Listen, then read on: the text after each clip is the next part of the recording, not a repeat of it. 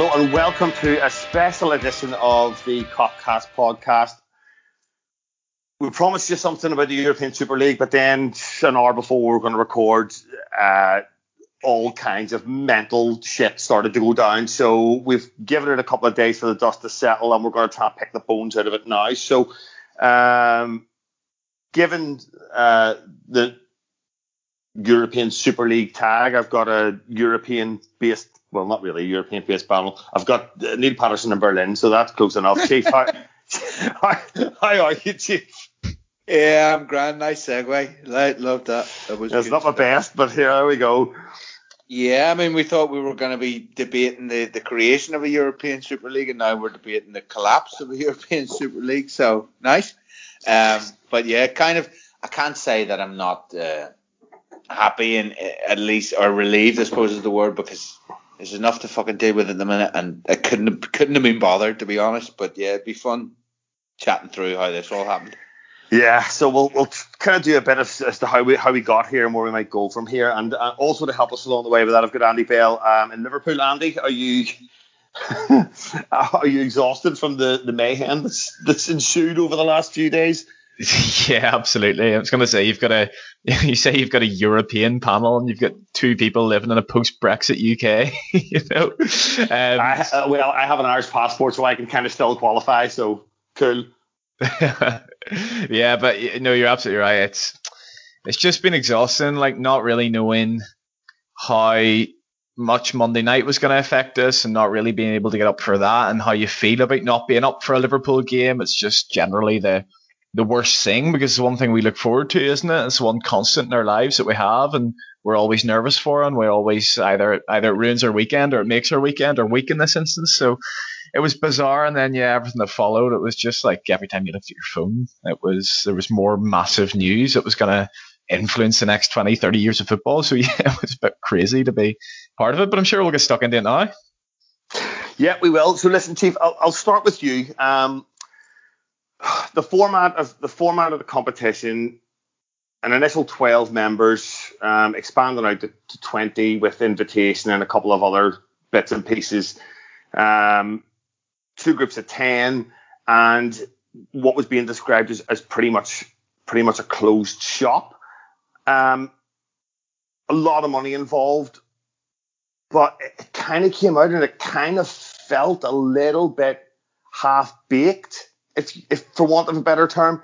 It didn't feel as though it had been thought through. The branding has been in the spotlight for not complimentary reasons, let's say.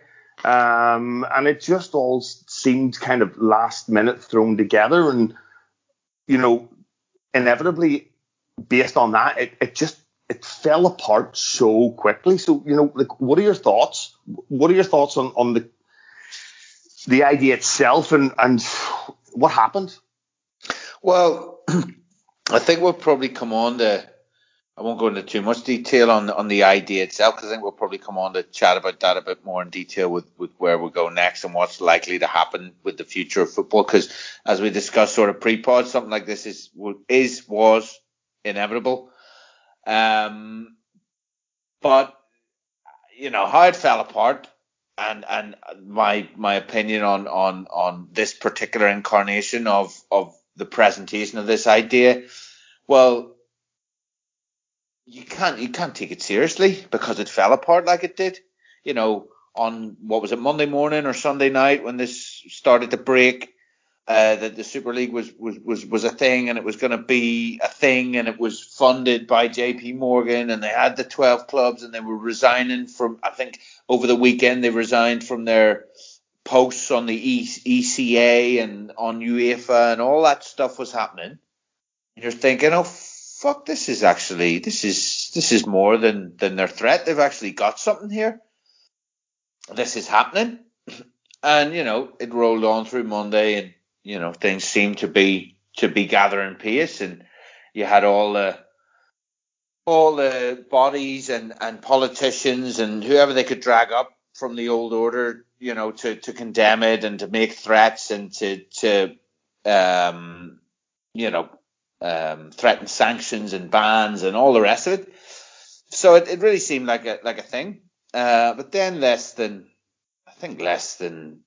24 hours later, because we did the pod on Monday night, we recorded it. We're planning to do one on Tuesday about the European Super League, and by the time it got to the evening, 5 o'clock, I think, on the Tuesday, teams were pulling out, and it became like it really wasn't happening. You know, you were getting messages all the time, and now Chelsea's gone. Oh fuck, Atletico's out.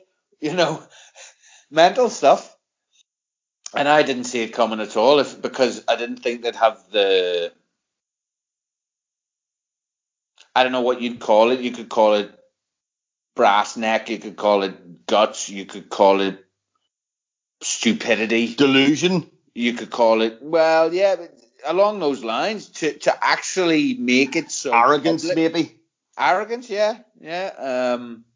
Foolishness, perhaps, or foolhardiness, anyway. To go out and make it so public when they weren't secure. You know, you've got to at least, if you're going to make an announcement like that, and it's earth shattering and it's, you know, groundbreaking and all the rest of it, you've got to make sure that the founding members, the signatories, if you like, are rock solid.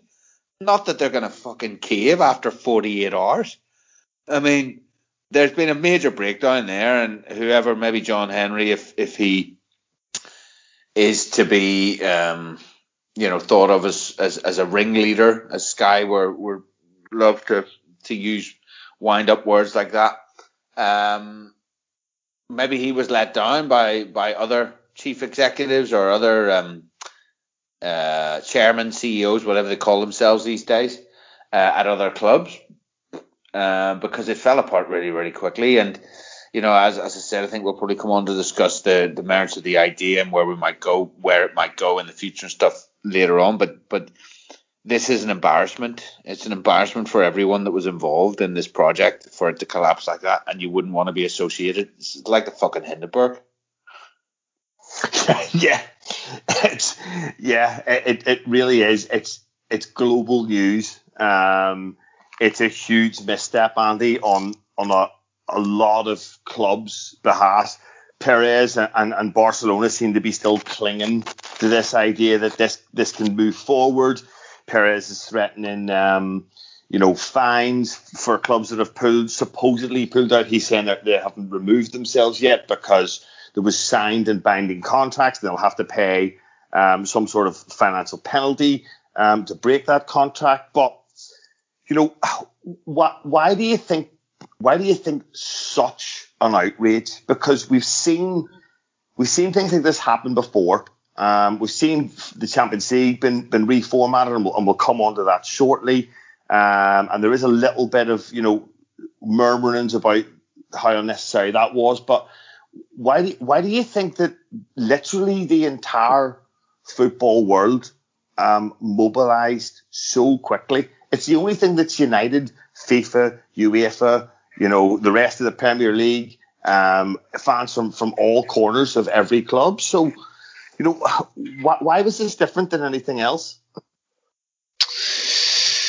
I think when you look at like football over the course of history, like the football I grew up with was different to the football you guys both grew up with, and that was different to the football that your parents grew up with, and so on and so forth. And football these days, it's going further and further that way. And there's even things like, I mean, I've talked about at length on this podcast how much I hate VAR and how much I hate various different things about football these days. And it feels like the type of thing your dad goes on about at the dinner table about how football was better back in his day. And I just feel like I'm kind of becoming like that. But ultimately, it always evolves, and it's over the last 30, 40 years, I think, especially since I think we're going to come on to talk about it, Sky and the Premier League were formed. We've seen a real move towards it being a business and it being completely venture capitalism, and almost like what happens on the pitch is such a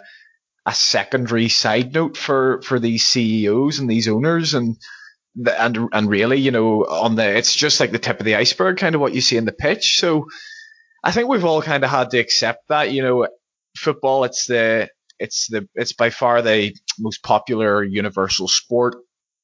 There's so much interest in it that the way the world's going, there's always going to be kind of people jumping on that and making money out of it and ruthlessly exploiting it. And it's kind of been going that way. And I don't think any of us are particularly comfortable with it. I don't think certainly Liverpool fans with the history and the values, the socialist values that Bill Shankly instilled in the club, I don't think any of us are particularly comfortable with it, but we accept it.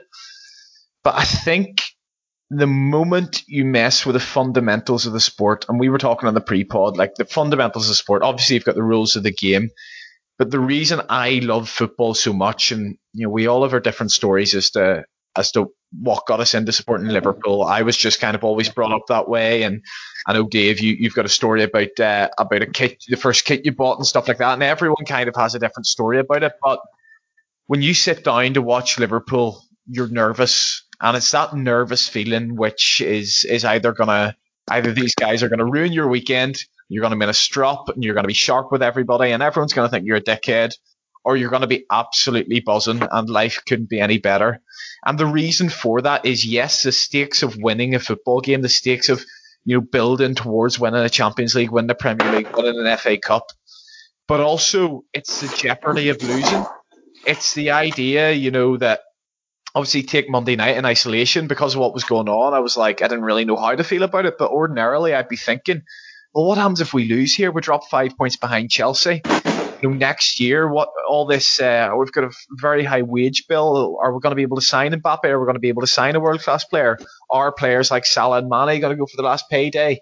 What's going to happen? Are we going to be left behind as a self-sustaining model? And it's those ideas running through your head, what you're thinking about at work all week, what gets you through work or school or uni or whatever people do on a day-to-day basis and that are listening to this podcast.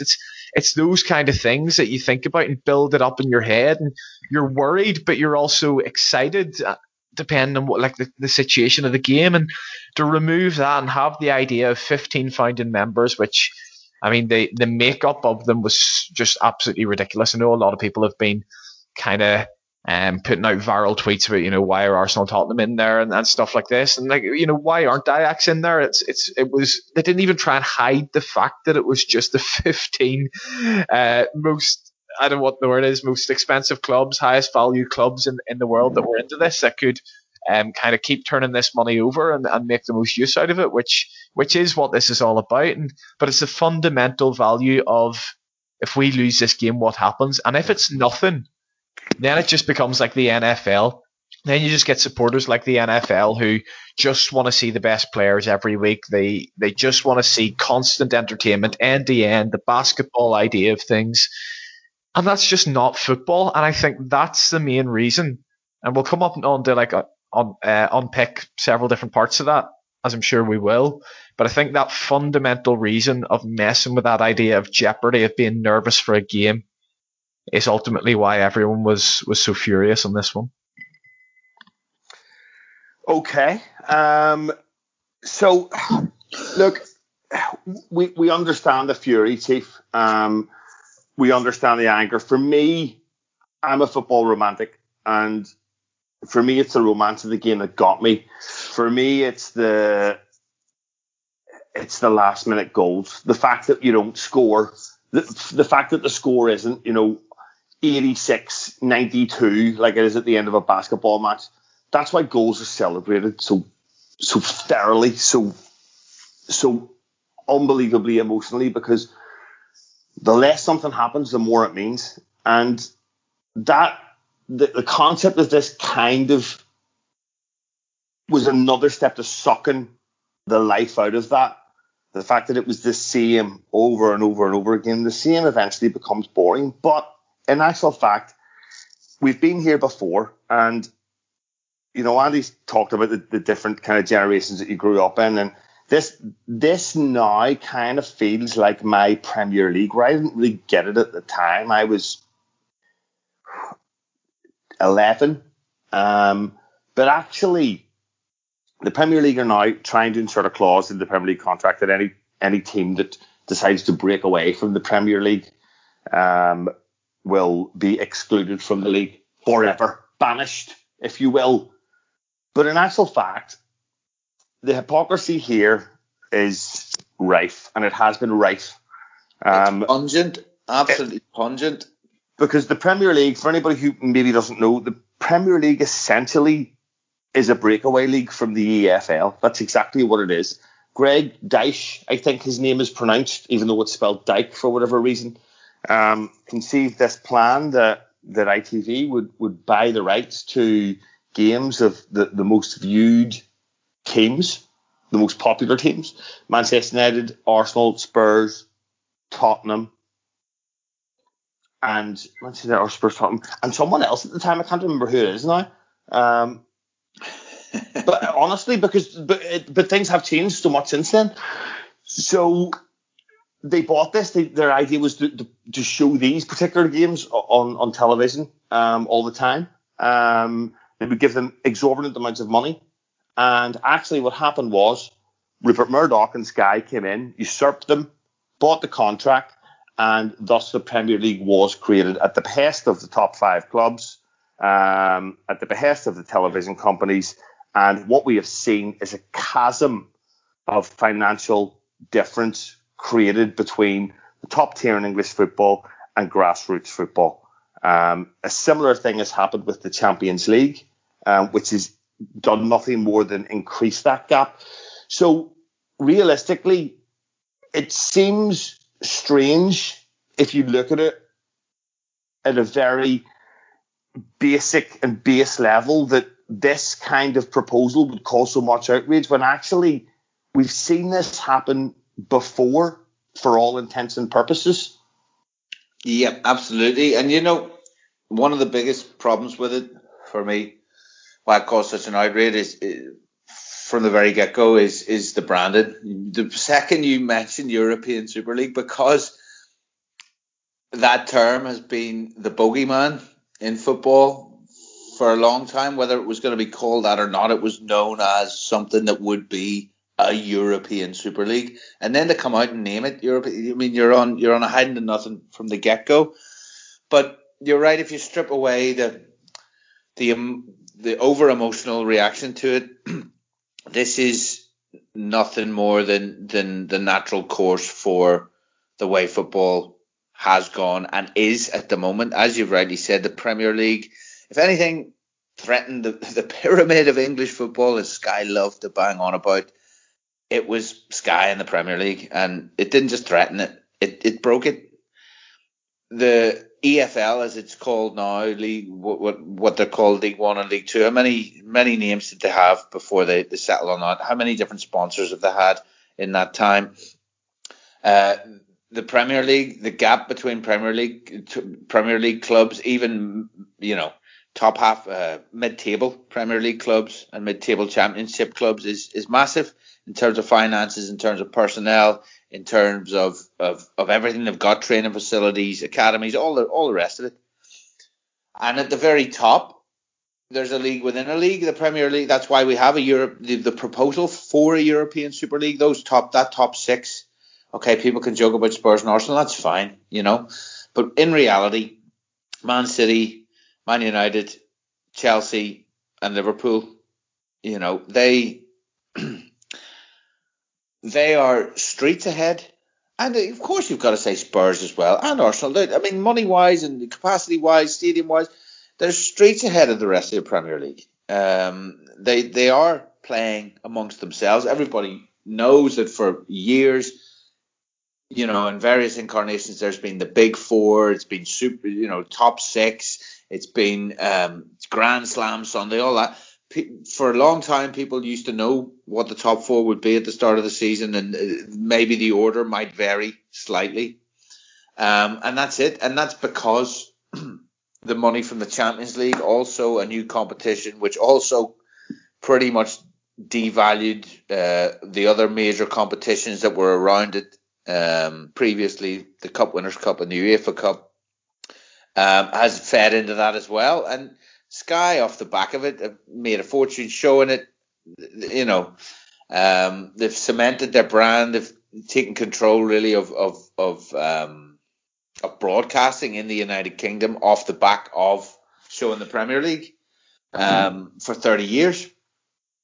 So And if you, as you said, if you weren't on board, if you weren't in the right league at the time, you got left behind. And if you happened to be hitting your peak or hitting your stride in those years in the early 90s, well, you were catapulted into the stratosphere, like certain clubs were.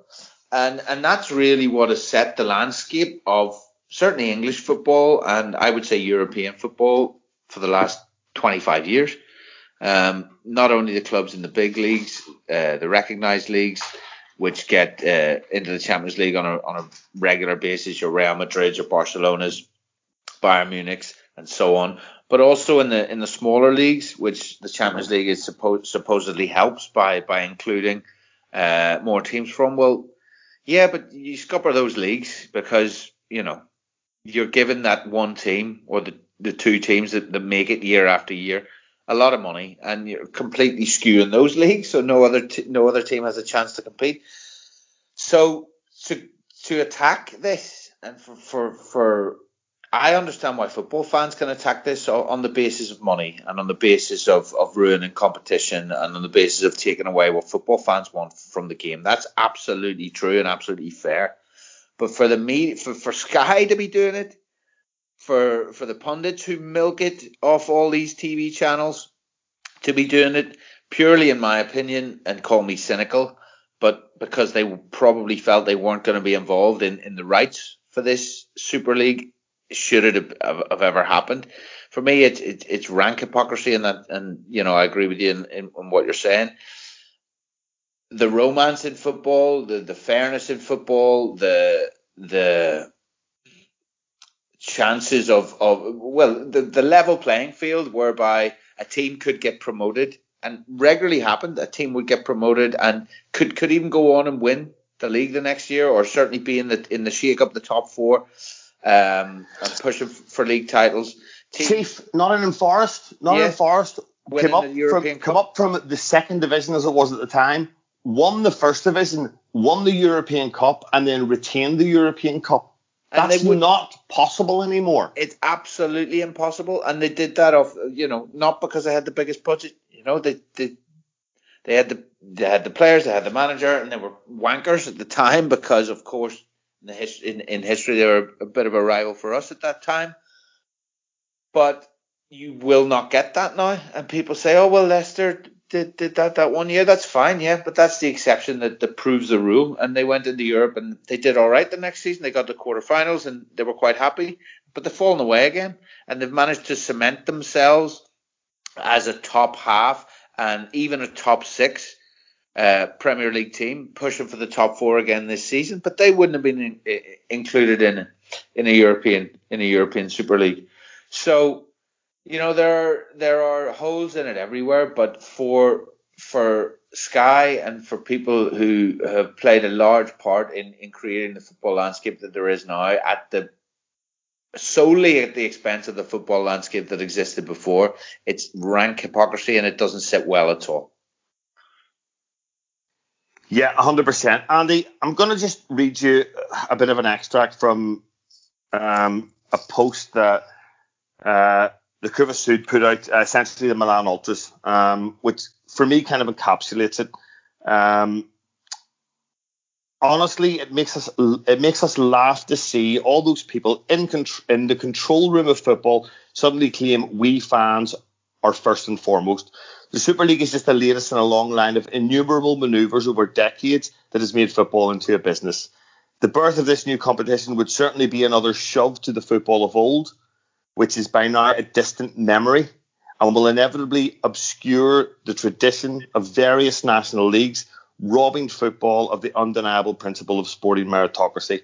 But the thing that most leaves us indignant is the hypocrisy of all those who have contributed to making this sport nothing but a business. Those who today stand up in the name of fans, but only because they saw their remunerative and seemingly... Oh, my screen's just gone off. Raging. I was doing so well there. And seemingly untouchable project fall apart. They go on to cite when the Champions League was created, the salaries that are being paid to players, the World Cup being awarded to Qatar.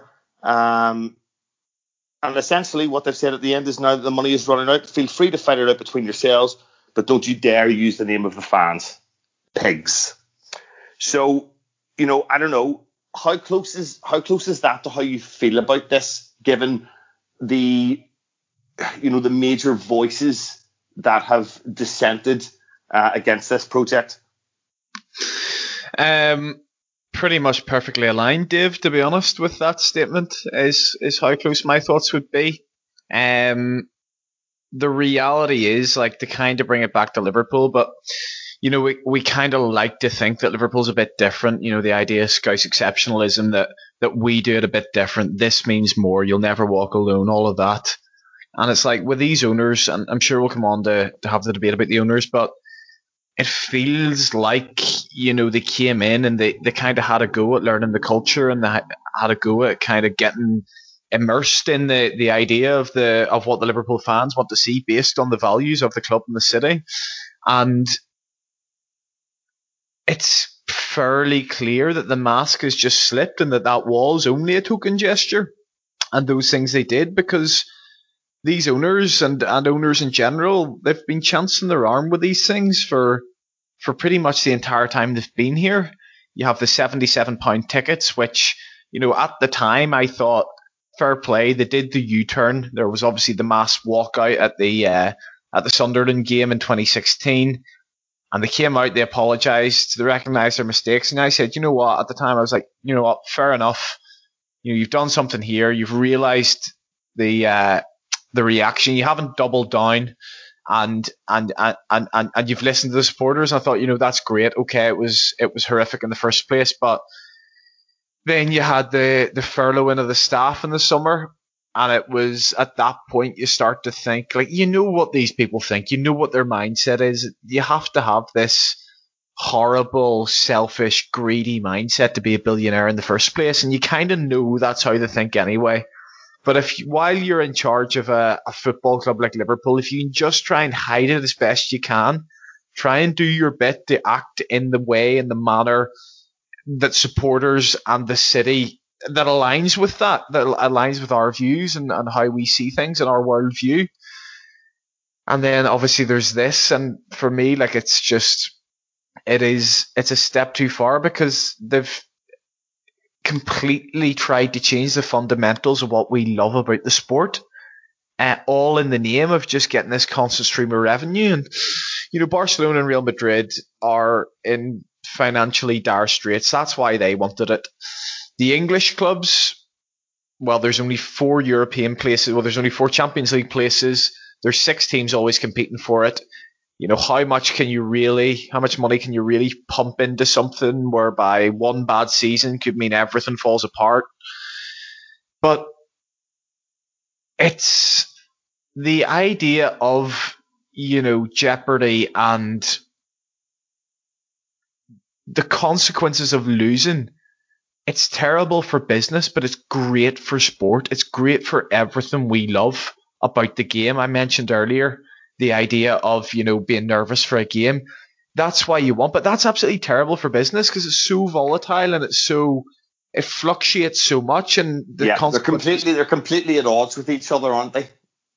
Yeah, and that's an issue. But at the same time, I think when you come into a football club or a sport, any sport in general, that works in the way football does, obviously excluding the likes of NFL, where there is very little jeopardy and consequences for losing games. I think when you come into a sport, and especially a club like Liverpool, you just kind of have to accept that there's a limit to your venture capitalism and your greed, and you can't just take it right to the extremes like you can if you're in charge of Amazon or Facebook. I know that, like, Amazon and Facebook are far bigger than any football club, but you get my kind of point. With those things, there's no Facebook ultras. There's no Facebook legacy fan, which, I mean, like, what can we get? Don't get me started on that new phrase. I don't even want to get started in it. Can we define it, Dave? Because I don't even know, like, what it means. Am I a legacy fan? I'm only 22. Can I be a legacy fan? What does it mean? Sure. I think it means So for me, and I think this is the crux of the issue, particularly when it comes to Liverpool and why it has been so distasteful, that a legacy fan is someone who has bought into the fabric and the values of the club. Right. Now that's what I would deem it as, but this term has been thrown about, and you're right, it hasn't really been defined. But the issue that I have, as you spoke about with the owners, and Steve, I'll give you a crack at this shortly, is that you're right, they have made mistakes, and I always give them a lot of credit for rolling back and, holding their hands up and going, do you know what? Yeah, we got it wrong. But all of those instances have happened because they have not engaged with the fans. And they continue to make that same mistake of not engaging with the fans. And you're absolutely spot on. It's not a mistake, Dave. It's not a mistake. Well, this is it. It's almost they'd rather ask for forgiveness than ask for permission. And that only tells me that they know what the answer is going to be and they're just chancing their arm. Exactly. So for us, this club is deemed different, and we pride ourselves on being different. We pride ourselves on the values that Shankly bestowed on this club, and those seem to be being ripped away by these guys slowly, and not necessarily ripped away, but they're attempting to erode them piece by piece, and the fans continue to resist. Yeah, and this is the thing, and you've seen like what happened outside Ellen Road with our coach coming in, and outside Stamford Bridge. I'm sure you'd have seen very similar scenes with Liverpool and Manchester United being at home this weekend if they didn't pull out of it. And it goes to show, I mean, we talked a little bit in the pre-pod about Bamford's comparing it with the reaction to the racism, which yes, there has been coverage and yes, there has been some action taken, but goodness me, it's not the same action as what can happen when the likes of Sky Sports or other people like that can be hit in the pocket. That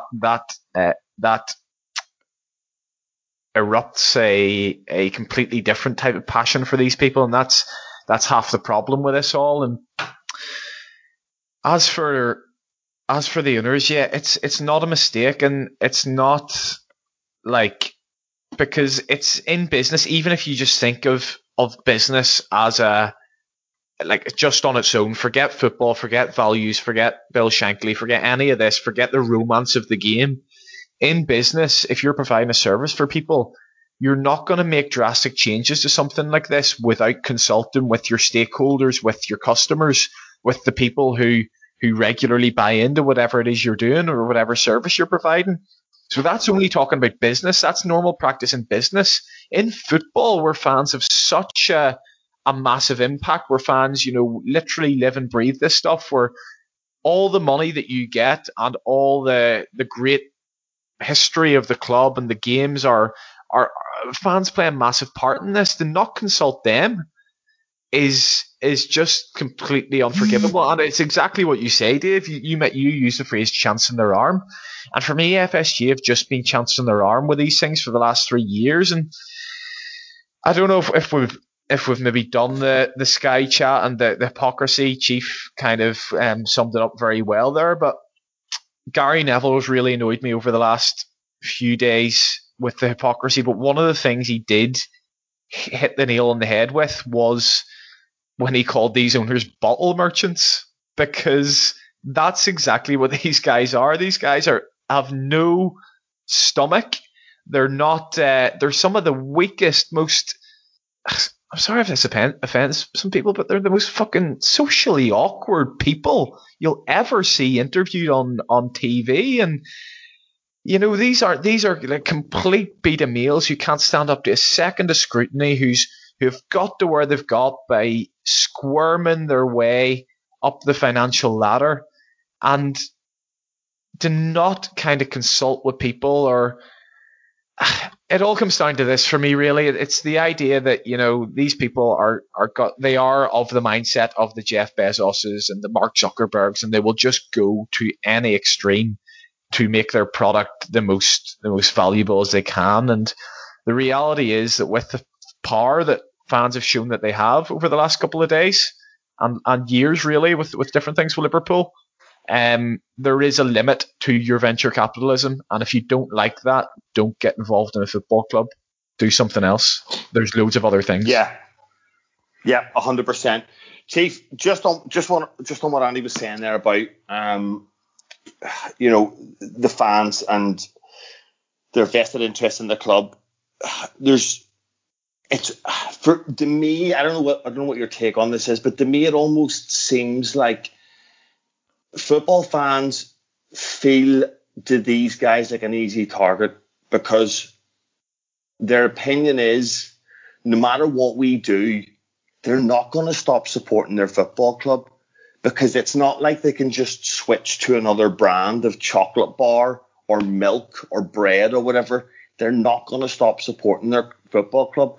So do these owners, and not just FSG, I'm talking just football wide in general, do they take advantage of that emotional attachment, knowing that they're not going to lose a massive amount of their customer base? And actually, in this occasion, has that backfired on them? Yeah, I mean, they definitely do take advantage. There's no doubt about that.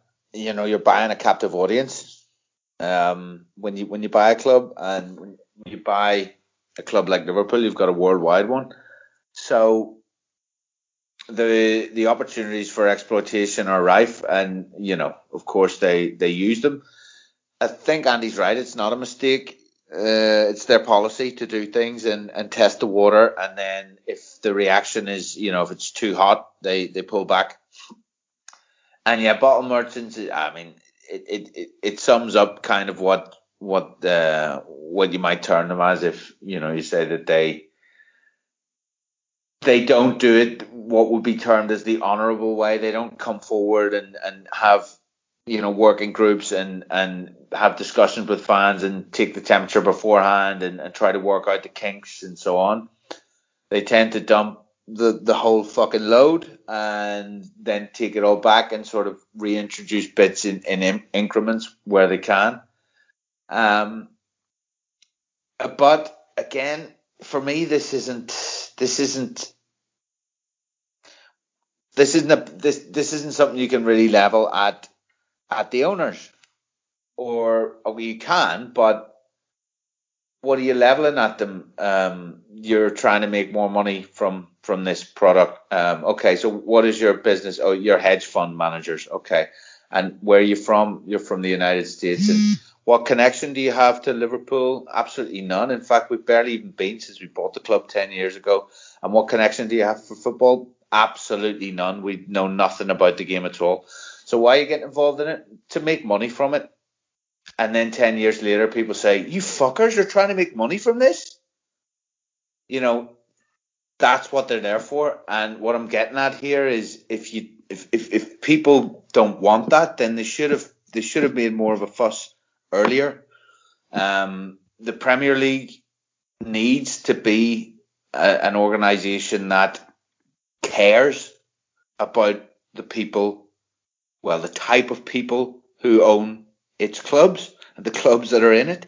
And again, coming back to the money and the hypocrisy, the Premier League have continually and continuously failed to ensure that responsible people, or people at least with the interest or on the proviso that even if they don't have the interest of this institution they're taking over at heart, then within the rules that are laid out by the Premier League, they are forced to respect the traditions of the institution they've bought. None of that is applied. The rules all exist, but none of them are applied. You've got oligarchs in charge. You've got very questionable states running football clubs with terrible human rights records. You've got disgraced former Thai prime ministers owning clubs at one point, The good guys, bizarrely in this, appear, you would think are the hedge fund managers. Terrible people, a lot of them. But in a world dominated by the types of people that the Premier League sees fit to own football club, not to mention the pornographers and so on, and the betting companies and all the rest of it. It's ridiculous, really, for fans to, not for fans, but for football and for the institution of football in England, the Premier League especially, led by Sky, to be erupting over this. This is a natural course of allowing your number one sport to become purely a business, and not even a reputable business, a fucking dodgy business run with really dodgy people at the top of major financial and cultural institutions here. So I think it's a bit rich. Yeah, the owners are arseholes. Well, who knew? They're billionaire hedge fund managers. They're literally their job is to literally bet against other people's financial security. You know, that's it. They're risk assessors, aren't they? And they make money out of essentially other people's misfortune. And they've made a fortune doing it. So there's plenty of misfortune out there. But they've brought some of it on themselves here. They're going to have to save a lot of face, do a lot of crawling, but ultimately they don't give a monkeys. As long as what they'll care about is their share price, or the price of the club, the value of the club, and whether or not they see now, and that will bring another question, whether or not they see with this is the death of a European Super League or anything of that kind, and any way for them to be able to guarantee their investment like they can in the American sports and decide that they need to sell, or whether they look for another way to capitalize and make the club more valuable and therefore move money for themselves and their shareholders or whatever fucking hedge funds have. But, you know, to cry about it now is really trying to fucking lock the door or lock the door after the horse is bolted. You know, it's long since gone. So there needs to be major reform, or this isn't going to mean anything, because it's definitely going to happen again. Yeah, I can't disagree with you there, Andy. Look, I want to stick with the point of how quickly the entire football world has mobilised against this particular venture. You know, the head of UEFA, the head of FIFA have come out, and I just want to throw a few things at you from the head of FIFA. Gianni Infantino, when he took over in 2016, he appointed a Portuguese guy from the Justice Department called Miguel Medeiros. He was to chair an independence governing committee, which was supposed to clean up FIFA. That was his job. But what actually happened was, when he put in a fit and proper test for people that were supposed to sit on FIFA's board, that alienated and excluded a high-ranking member of the Russian government. Now, this was in 2016. Where did the World Cup go in 2018? It went to Russia. So he talks a lot about vote buying, pressure, influence. And after 8 months in this role, trying to bring actual reform and change, he was dismissed. And what he said was there were certain people in this role that stayed and certain people that didn't. This guy has a pristine CV. And his very candid response was to say, if you look at the people who remained in the role and their background and look at the people who didn't, that will tell you a story in itself. So there's fundamental problems at the head of FIFA. So much so that Trinidad and Tobago had an election for their head of the FA, and the Caribbean holds a massive sway in FIFA voting, although they might be deemed as like a fairly tiny portion of the football world. They've got like nearly 3 times as many votes as South America. So having influence there is massive. And what Infantino did is, when a new guy came in to kind of take over that role ahead of the FA, they pushed a court case through, basically created a coup and took over to hang on to that control. So, you know, all of these things, as we've talked about, the rank hypocrisy everywhere, this to me still remains a closed shop. And when you look at the Qatar World Cup, it's just another fine example of how football is being exploited. But the point is, can you see a world where football gets back to its roots? Can you see this as the beginning of, for want of a better term, a revolution to trying to bring the working man sport back to the working man? Or is this just a hiccup in the road of completely destroying the sport through greed and hunger for the dollar? No, I don't think there's any chance of it ever going back to the working man sport. There's too much to lose. I mean, never mind these, as we said, bottle merchants who own the clubs and the CEOs. Forget about them for a second. There's too much to lose for everyone who's in any sort of a high position at this point, whether that's Sky, whether that's Amazon Prime or whoever is getting the rights to these things. Anyone like that, there's just far too much to lose for.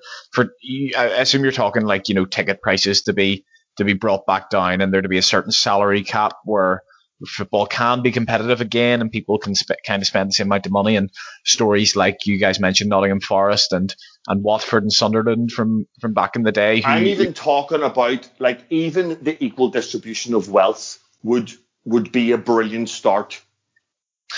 No, because ultimately, as a lot of people have said with the kind of the racism stuff, that football is a section of society and therefore is always going to mirror society, and there's racism in society, so there's going to be racism in football.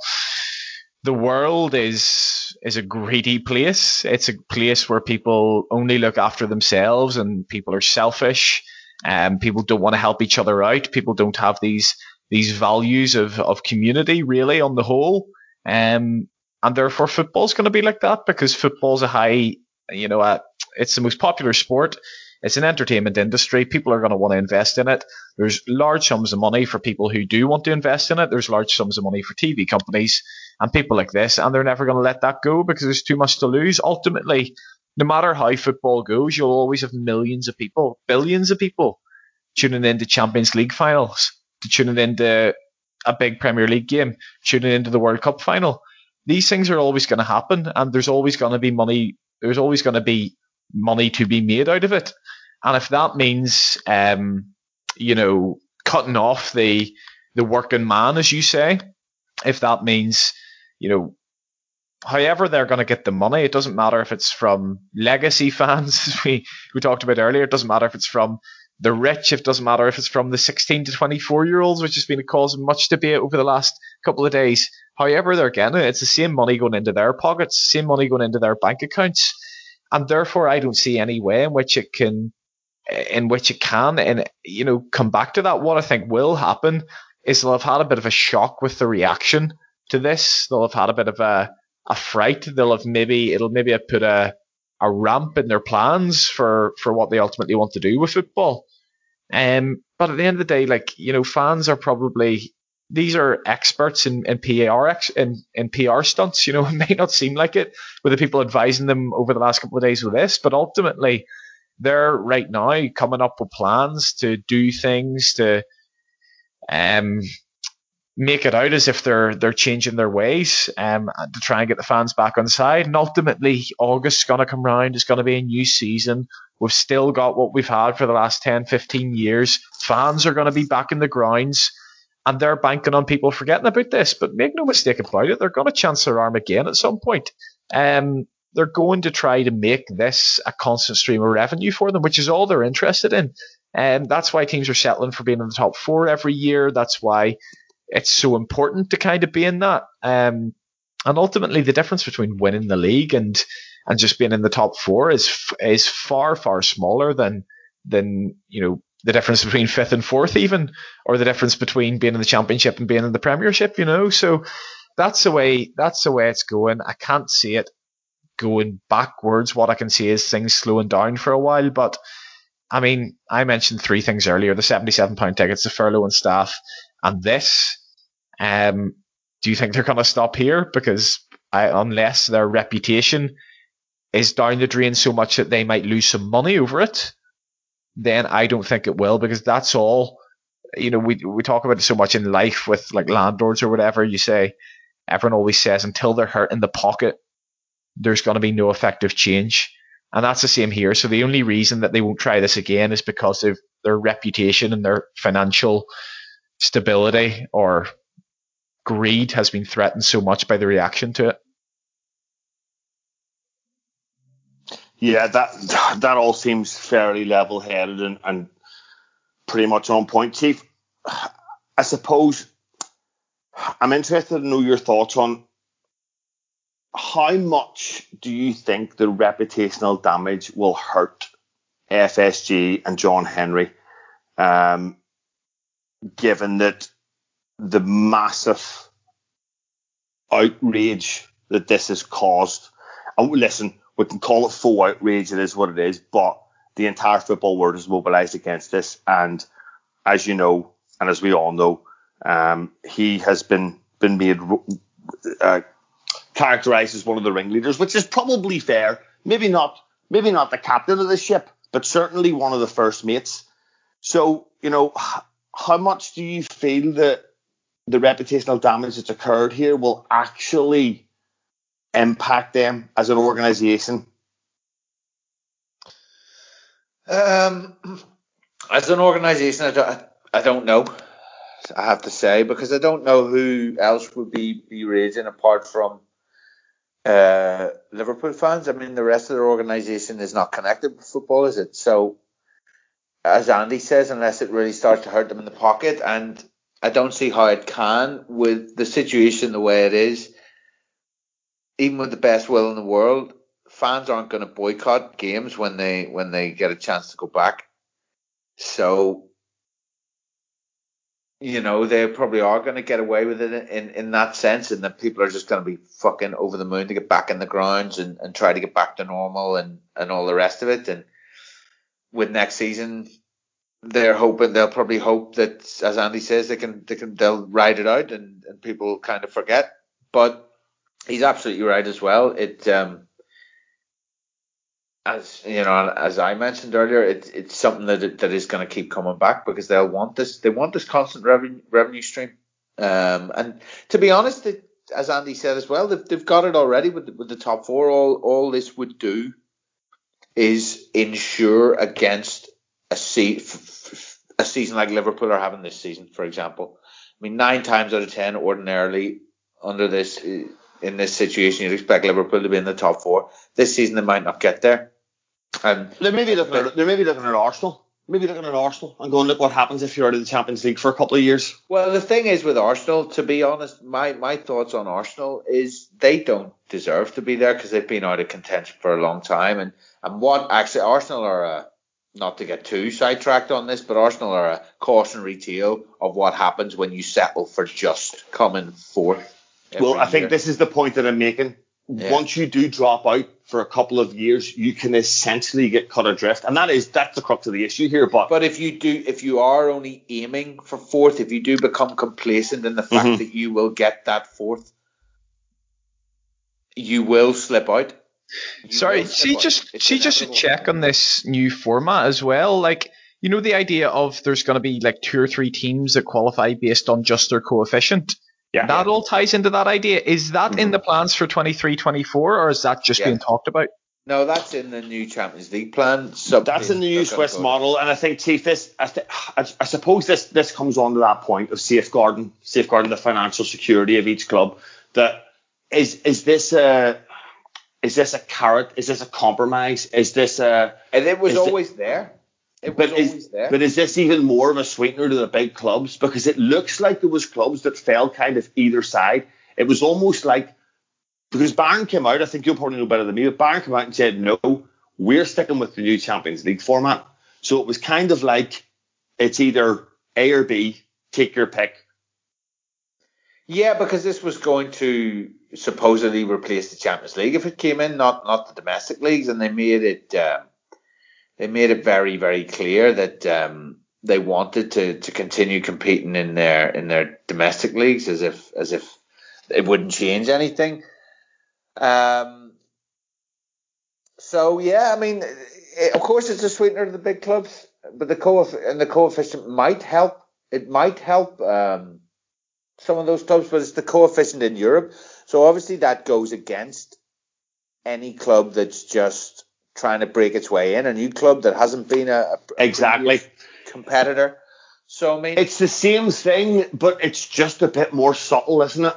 That's it. And you know, I think in a way that's probably why the likes of Henry and so on have so misjudged the reaction here, because it's essentially not very different to the new Champions League format. And apart from the fact that you could say it takes away a bit of jeopardy, because compared to the new Champions League format, it doesn't, you know, there isn't that much of a difference. I think the Super League format is better, personally, as a European competition, as a second competition to your domestic league, if you look at the formats and stuff. So, you know, I understand the arguments, but and the financial doping and so on. So, you know, I'm not for it. But at the same time, if you look at the new Champions League model, it's absolute dog shit for me. It doesn't make sense. 36 teams in a league and you only play 10 games. So why are there 36 teams in the league? And then you've got teams coming in coefficient, but you're not stacking it in favour of the big clubs and the previous winners. Of course you are. I feel like the whole 36 team thing in the league format, I think that's all like a big smoke screen for what they ultimately want, which is the coefficient. Teams getting in on coefficient. They want that just constant revenue stream. I don't think the 36 team group stage is going to make it any more exciting than what it is right now. And I think, you know, there's an argument that what we've got right now needs reformed in itself. But I think it's all to do with that. And I think, you know, whether it's a Super League or whether it's the new Champions League format, if you took away that guaranteed participation every year, whether it's 15 teams, whether it's 3 teams based on coefficient, I'd say they'd have absolutely no interest in reforming any other part of it. Sorry for cutting in there. No, not at all, man. No, I think you're absolutely right. I think it is. That's why the argument that's been made. It's all been a problem in sales here, basically. John Henry and the like, and Perez and whatever, they've not sold it right. The PR hasn't been right, and UEFA, they're old hands. What they've, you know, what the breakaway thing is saying. Well, look at the state of this Champions League thing. I don't want to be involved in that. And what we're offering is maybe a bit better. You know, there's not that much difference in terms of closed shop, which is what it's really been attacked for. And there really isn't much difference. And the Champions League is a bit of a fucking closed shop as it is. So they're looking at it going, well, let's float this. And then fucking atom bombs have gone off. You know, there've been explosions everywhere, and you know, the shit's properly hit the fan.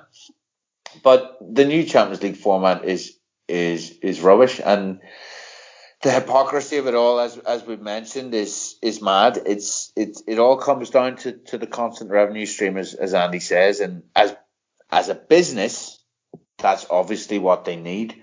But as a sport, that's not sport then, is it? So where are you left, really, at the end of that? You know. Yeah, that kind of is what it is. Where are you left at the end of it? I think Chief's right, Andy. Football absolutely needs reform, and the new Champions League format, just to stick with it for a while, because I don't want to just gloss over this, because it's really, really pertinent for me, is that okay, they cite that there's too many meaningless games in the group stages, which is absolutely fair. It's a 36-team league. There's only 8 teams can get into the last 8 or 16 teams into the quarterfinals. So how many meaningless games are we going to have? Realistically, the motivation behind this is to get the PSGs, the Man Cities, the Liverpools, the Real Madrids, the Barcelonas, the Manchester Uniteds on TV more. To get them on TV more. UEFA were devastated when Manchester United got knocked out of the Champions League. Absolutely devastated. And these were the types of things that happened that made the Champions League reform the group stages, that made them put top 4s in, that made them weight towards the bigger teams, because they got more viewers, they got more sponsorship money, they got more advertisement money. So, you know, do you really see this as that much different? Well, like, how great was the Champions League last year when it came back after lockdown? I mean, that's the most I've enjoyed football over this past year and a bit, year and a half, whatever. But how was that great because was of that? the madness of the games? Because it was, or was it just because it was one game straight knockout? That's exactly what I think it is, Dave. I think that it's because it was a straight knockout. Now, if you were making a decision based on entertainment, based on the quality of the product, you would have seen that last year. The Lyon beating Cities, the 8-2 Bayern Barcelona. There were so many great games, and it's not to say that there aren't great two-legged ties, because we all know that there are. We've been involved in a load ourselves, but I definitely think the ratio of great games in that mini competition compared to your average quarterfinal and after the Champions League was just incomparable. And every game mattered. Yeah, every game mattered. And if you were making a decision based on the entertainment and what you would supposedly think that 16 to 24-year-olds, sorry to come back to that again, would like to see, you would have stuck with that. You would have said, oh, okay, maybe the one leg. Do 18 to 24-years-olds want to see Bayern Munich 8, Barcelona 2? Absolutely. They do. That's their wet dream. Do they want to see a first leg? I can't even think of an example now. The one that sticks in the head is Augsburg, Liverpool in Klopp's first season. That was Europa League, but you take my point. Or an Atletico, Liverpool 0-0 or whatever it is. Or Liverpool going to Dinamo Kiev in the round of 16 and drawing 0-0 and taking a result back to Anfield. No, they don't want to see that. But ultimately, your audience has to double for it to be financially worth switching to a one-leg setup. Because if you have a really exciting first leg, or if you have a really exciting one-legged game and 24 million people turn in, just picked a number out of my arse there, or you could have two really boring games, but ultimately 16 million people tune in each time. Well, at the end of it all, the product's shite, but you've got 8 million more people tuning in, paying their subscriptions, putting money into UEFA's pocket. So, that's why that'll never happen. And you get people talking. I was talking to my mate the other day. We were talking about like the old, obviously we're not old enough to remember it, but the old Champions League format where it was straight knockout. I mean, how much more exciting would that be? You have like the likes of Glentoran playing Marseille the year they won it. You'd have such great kind of shocks like that, but ultimately it doesn't have the teams on TV as much as UEFA need them to be, and as much as these clubs supposedly need them to be. So I think it's just a sad state of affairs the way things are going in that way. We all heard about the proposals for the Club World Cup, where they were going to basically make it like pretty much like a normal World Cup, where there was like a load of teams. I think it was 12 or 16. And I think in that your participation was guaranteed based on like whether you won a UEFA Cup in the last 3 years or something like that, or maybe there was something about coefficient as well. And Klopp obviously came out as strongly against that. And they're going to have these players playing week in, week out, like as in they'll have them playing a midweek, Saturday. And as I was saying in the pre-pod, they might even have 2 games in midweek, because we've seen that at times this year. Or when the fixtures have been really squeezed in tightly. And in the end, you'll see teams knackered, and you'll maybe see a few more shocks in the Premier League, which will gain a bit more interest that way. And ultimately, the players are left for dry. And I don't think we've mentioned this podcast, but Gundogan's tweet now, where he's very much wants to shift the focus on the fact that the players don't want this either. And you would talk about the fans being consulted. The bloody players and managers are never consulted in any of this. They're just pawns. They're just robots that go out and ultimately make money for UEFA. And the damage it does to their body, or the quality of football that we end up seeing, is secondary to these people, because at the end of the day, people are tuning in, and there will be the odd great game, and that will keep people interested. So it's just mental, but it's always going to go this way. They're always going to be greedier. They're always going to want more games. Like, I don't like, maybe this is a bit of a year dark on me, but I don't like the fact that all the Premier League games are on TV at the minute. I don't like the idea. Mate, I want like 5 or 6 at least 3 p.m. kickoffs. Yeah.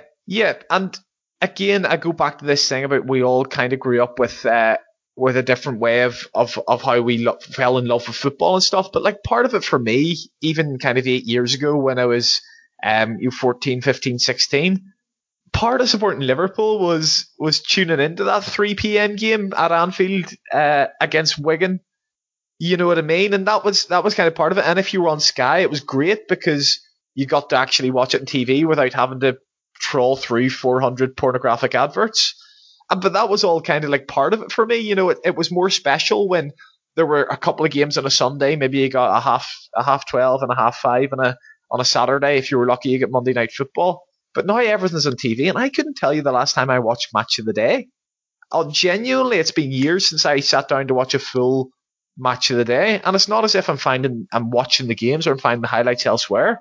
I'm just watching way less football because it's all available to me, and it's not in any way kind of special to have football on the TV to watch. So, I mean, I'm going way off track there, and apologise for it, but it's just that idea that everything has to be on TV, everything has to be as many games as is physically possible, and you're just ruining athletes. You're ruining the spectacle for supporters like us who have watched it for ages, and all for what? For like this small market of FIFA generation who, ultimately will become as disenfranchised with this, because if you've got a European Super League or any sort of Super League, your West Brom Burnley that nobody tunes into right now, that'll become the Arsenal AC Milan who end up just fighting for 10th or whatever it is. You'll get games that boring. You'll get teams changing their styles of play to suit that and to be pragmatic and to get results. So it'll end up being no different. But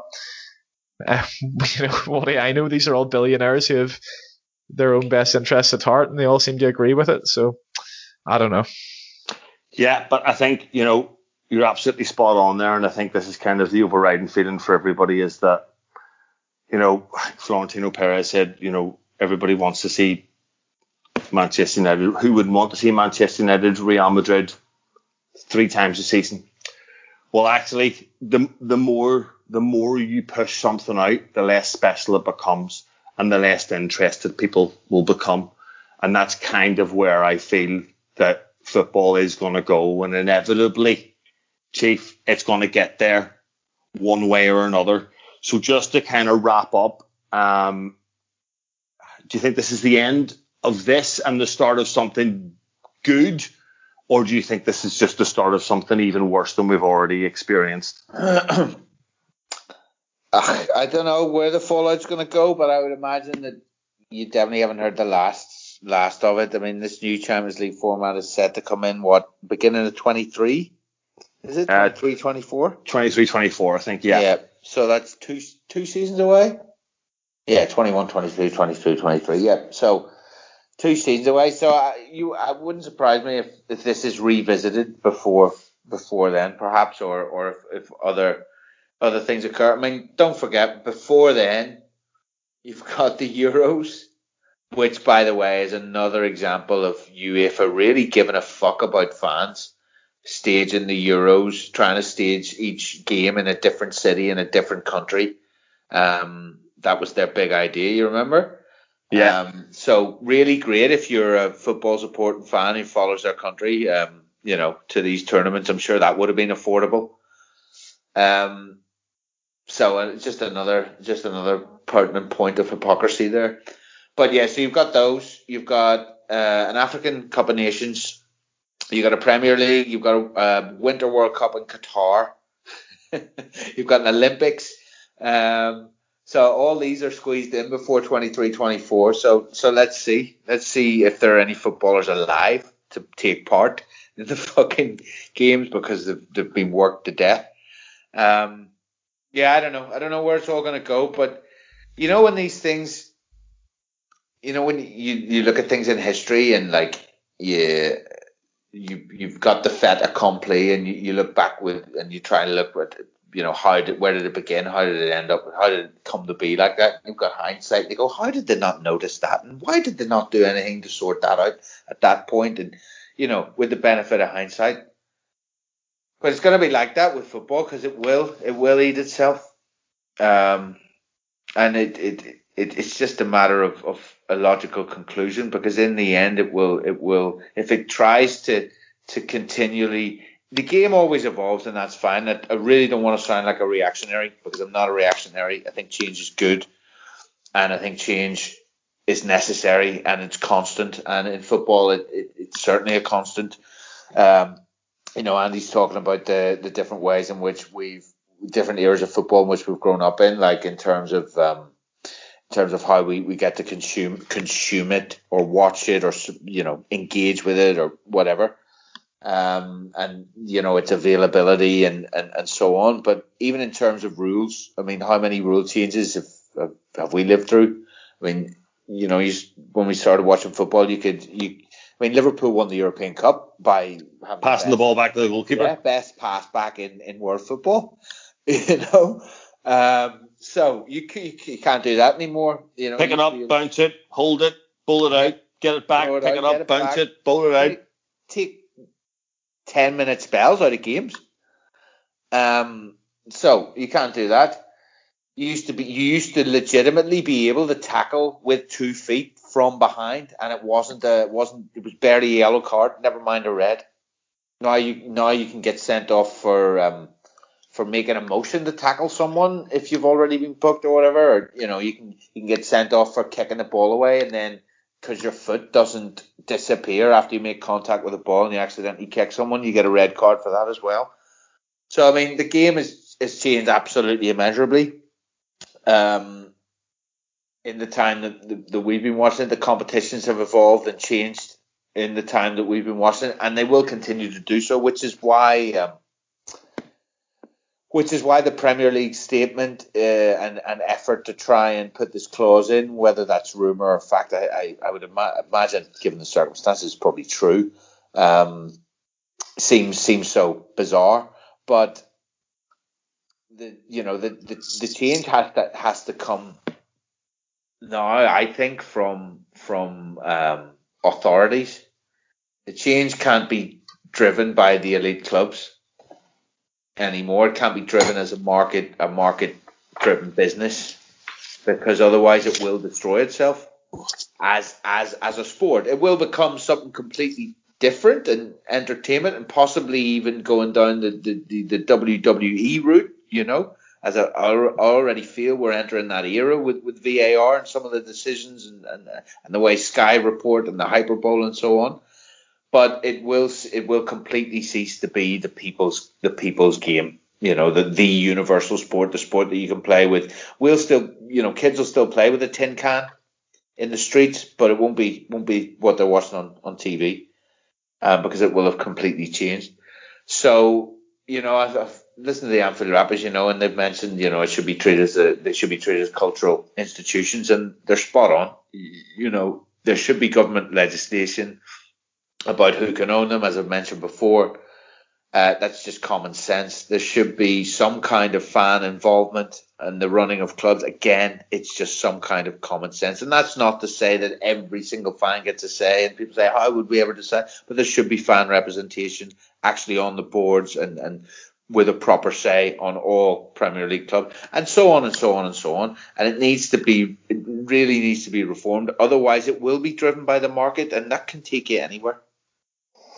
Andy, what's your take on where we go next? Where would you like to see us go next? I'd like to just see the can kicked down the road for a bit, because I think that's best case scenario.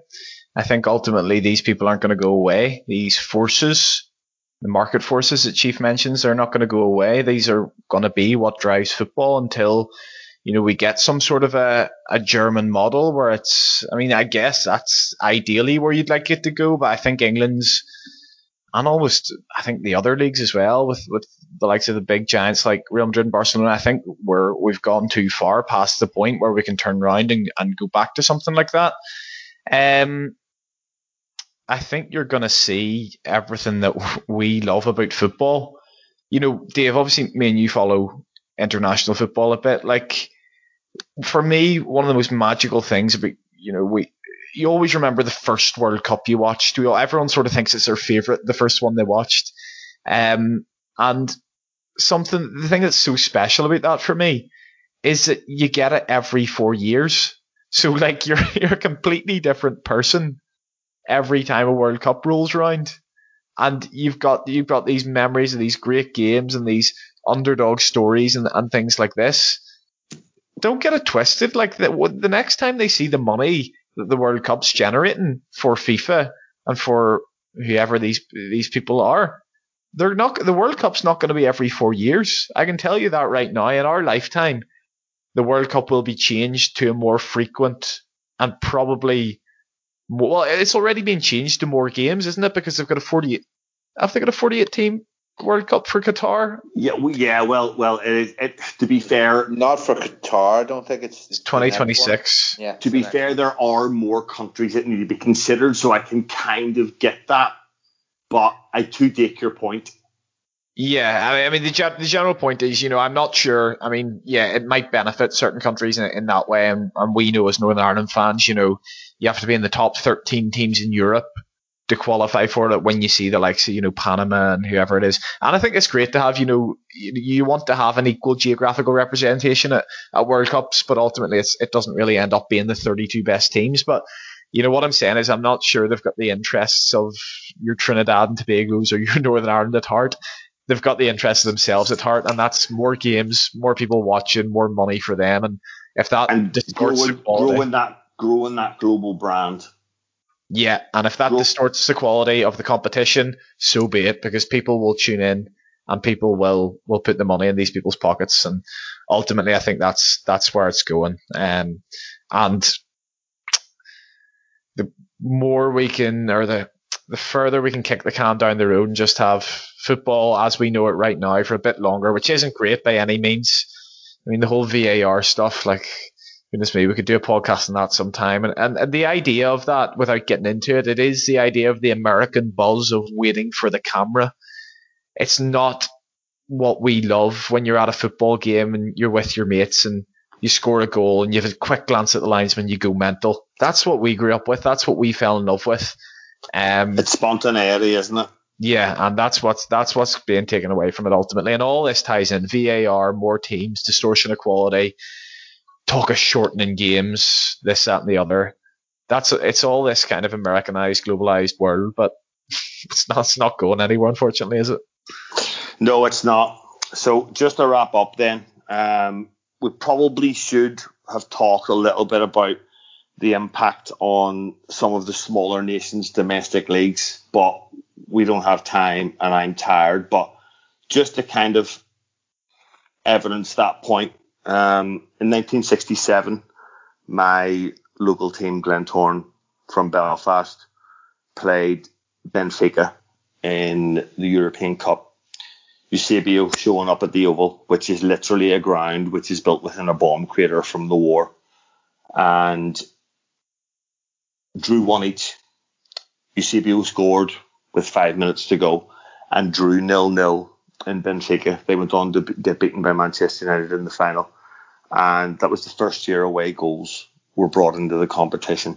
But those sorts of games and those sorts of teams getting those FA Cup draws, etc., they'll never be seen again. And that is large part down to what happened in the early 90s. So on that note, the death knell of football may have just rang, or we could be seeing the moment the revolution starts. Let's hope it's the latter. See you next time.